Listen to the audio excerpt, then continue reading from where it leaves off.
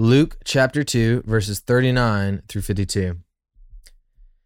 And when they had performed everything according to the law of the Lord, they returned into Galilee, to their own town of Nazareth. And the child grew and became strong, filled with wisdom, and the favor of God was upon him. Now his parents went to Jerusalem every year at the feast of the Passover. And when he was 12 years old, they went up according to custom. And when the feast was ended, as they were returning, the boy Jesus stayed behind in Jerusalem. His parents did not know it, but supposing him to be in the group, they went a day's journey. But then they began to search for him among their relatives and acquaintances. And when they did not find him, they returned to Jerusalem, searching for him. After 3 days, they found him in the temple, sitting among the teachers, listening to them and asking them questions. And all who heard him were amazed at his understanding and his answers. And when his parents saw him, they were astonished. And his mother said to him, "Son, why have you treated us so? Behold, your father and I have been searching for you in great distress." And he said, "Why were you looking for me? Did you not know that I must be in my father's house?" And they did not understand the saying that he spoke to them. And he went down with them and came to Nazareth and was submissive to them. And his mother treasured up all these things in her heart. And Jesus increased in wisdom and in stature and in favor with God and man. This is the word of the Lord. Thanks be to God. Thomas, I love this story. It's fun. And, you know, it's the only thing we really know about Jesus before he starts his ministry is like basically this story. Sure.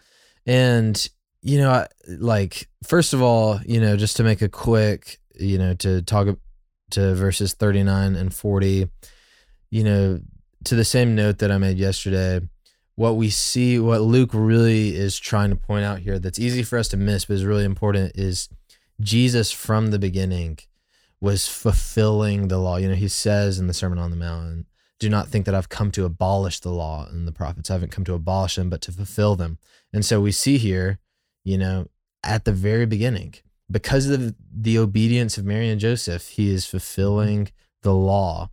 And then there's this really interesting story where, you know, Jesus stays back, and it's one of those stories in the Bible that's like very human and like relatable, because like you can just imagine like, you know, losing your kid at the supermarket or whatever, and much less they're a day's journey out from Jerusalem. It's like leaving your kid in like New York, you know?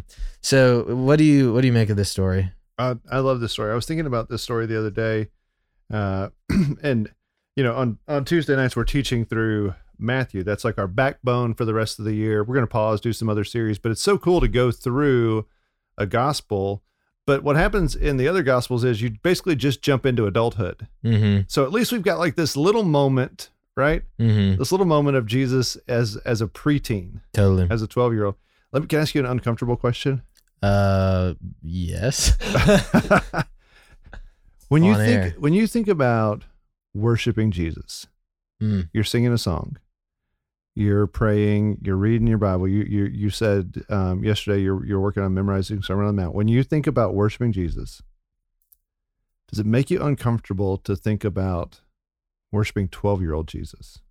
Yeah, totally. Isn't that weird? Yeah. It does me too. Yeah.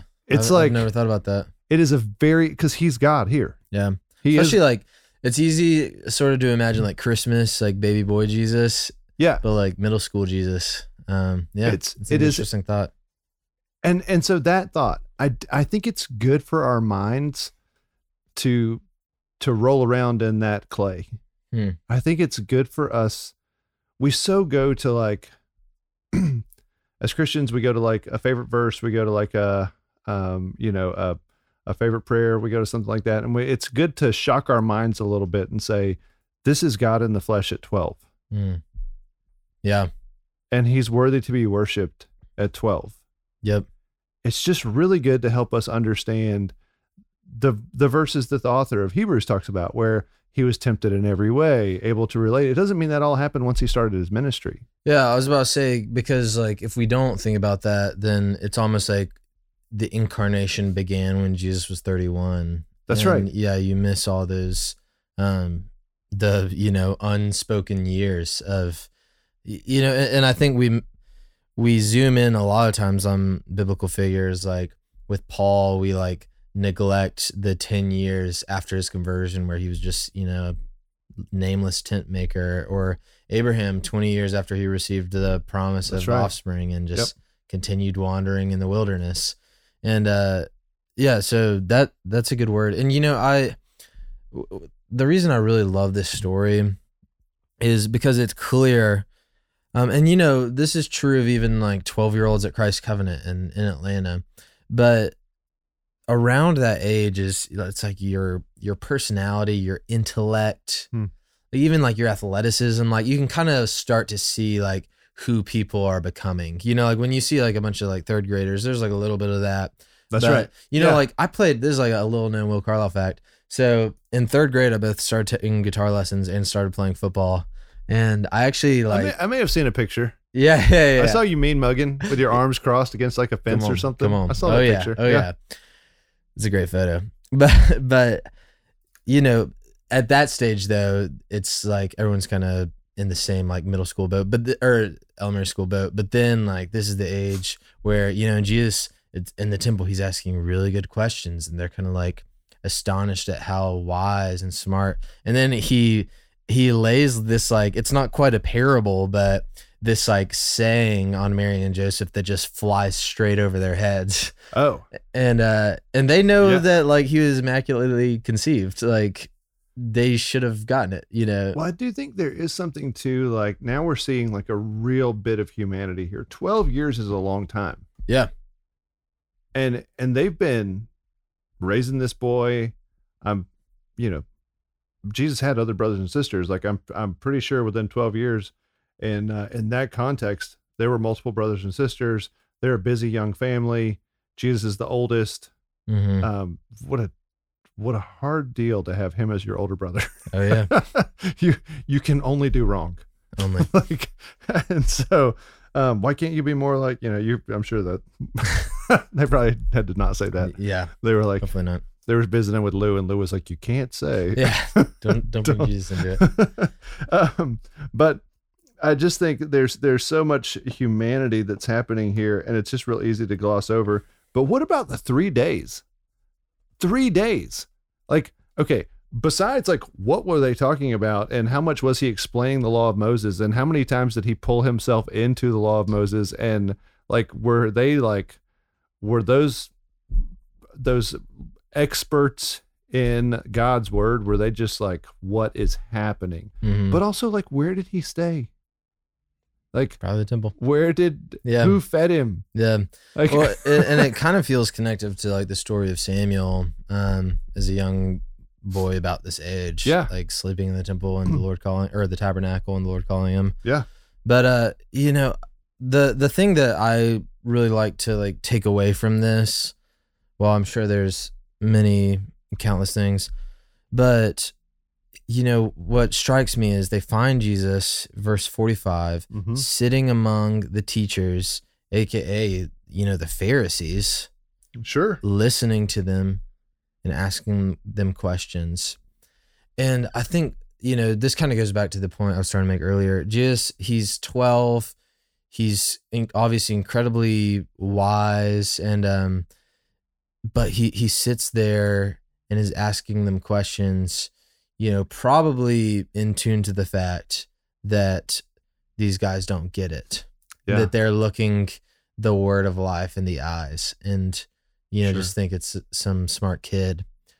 And yet, like, to me, it's just such a picture of the humility of Jesus. Is he doesn't walk in as an arrogant middle schooler and just start reinventing the wheel for all the old guys. That's right. But he sits and listens. And how much more when, I'm so sure of how much more I know than all the other people around me and all the other men in the church and whatever, how much more would it serve me to just sit and listen like the Lord did? Mm-hmm. And, let the Spirit teach me and just to be patient and grow in wisdom and in stature and favor with God and man. And so as a younger guy, like that to me is just a big instruction of like, okay, if Jesus can sit in the temple and listen to Pharisees and ask them questions and be interested in what they have to say, then, you know, maybe I can like shut up and listen every once in a while. I think that's so wise, and that ties in exactly with where I was thinking, the part that jumped off the page for me, and that's twice we hear Luke say that Mary pondered all these things in her heart. Mm-hmm. And there is something too when we don't understand what the Lord is doing. Mm-hmm. There is something beautiful about sitting with the Lord and pondering things and treasuring them in our heart before just going out and running our mouth, before just going out and deciding, I guess this is what the Lord's going to do or what he's not going to do. Mm-hmm. There's some great wisdom, and it's woven in and out this whole chapter of Luke 2 of God's not always going to make sense to you. And that's because he's God and we're not. And that he's okay with that. And we need to be okay with, sometimes I just need to ponder these things in my heart and just see, Lord, what are you up to? Yeah, absolutely. Well, a great word from Luke 2. I'm sure there's so much more to just be encouraged and instructed in here. So spend some time alone with it, with the Spirit today, and see what he would teach you. But we are going to start in Luke 3 tomorrow. So for Thomas Nelson, this is Will Carlisle. We better see you tomorrow on Our Daily Rhythm. Thanks for listening to Our Daily Rhythm. I'm Jason Dees, one of the pastors of Christ Covenant, and Our Daily Rhythm is a ministry of our church designed to help you more faithfully and effectively meditate on God's Word.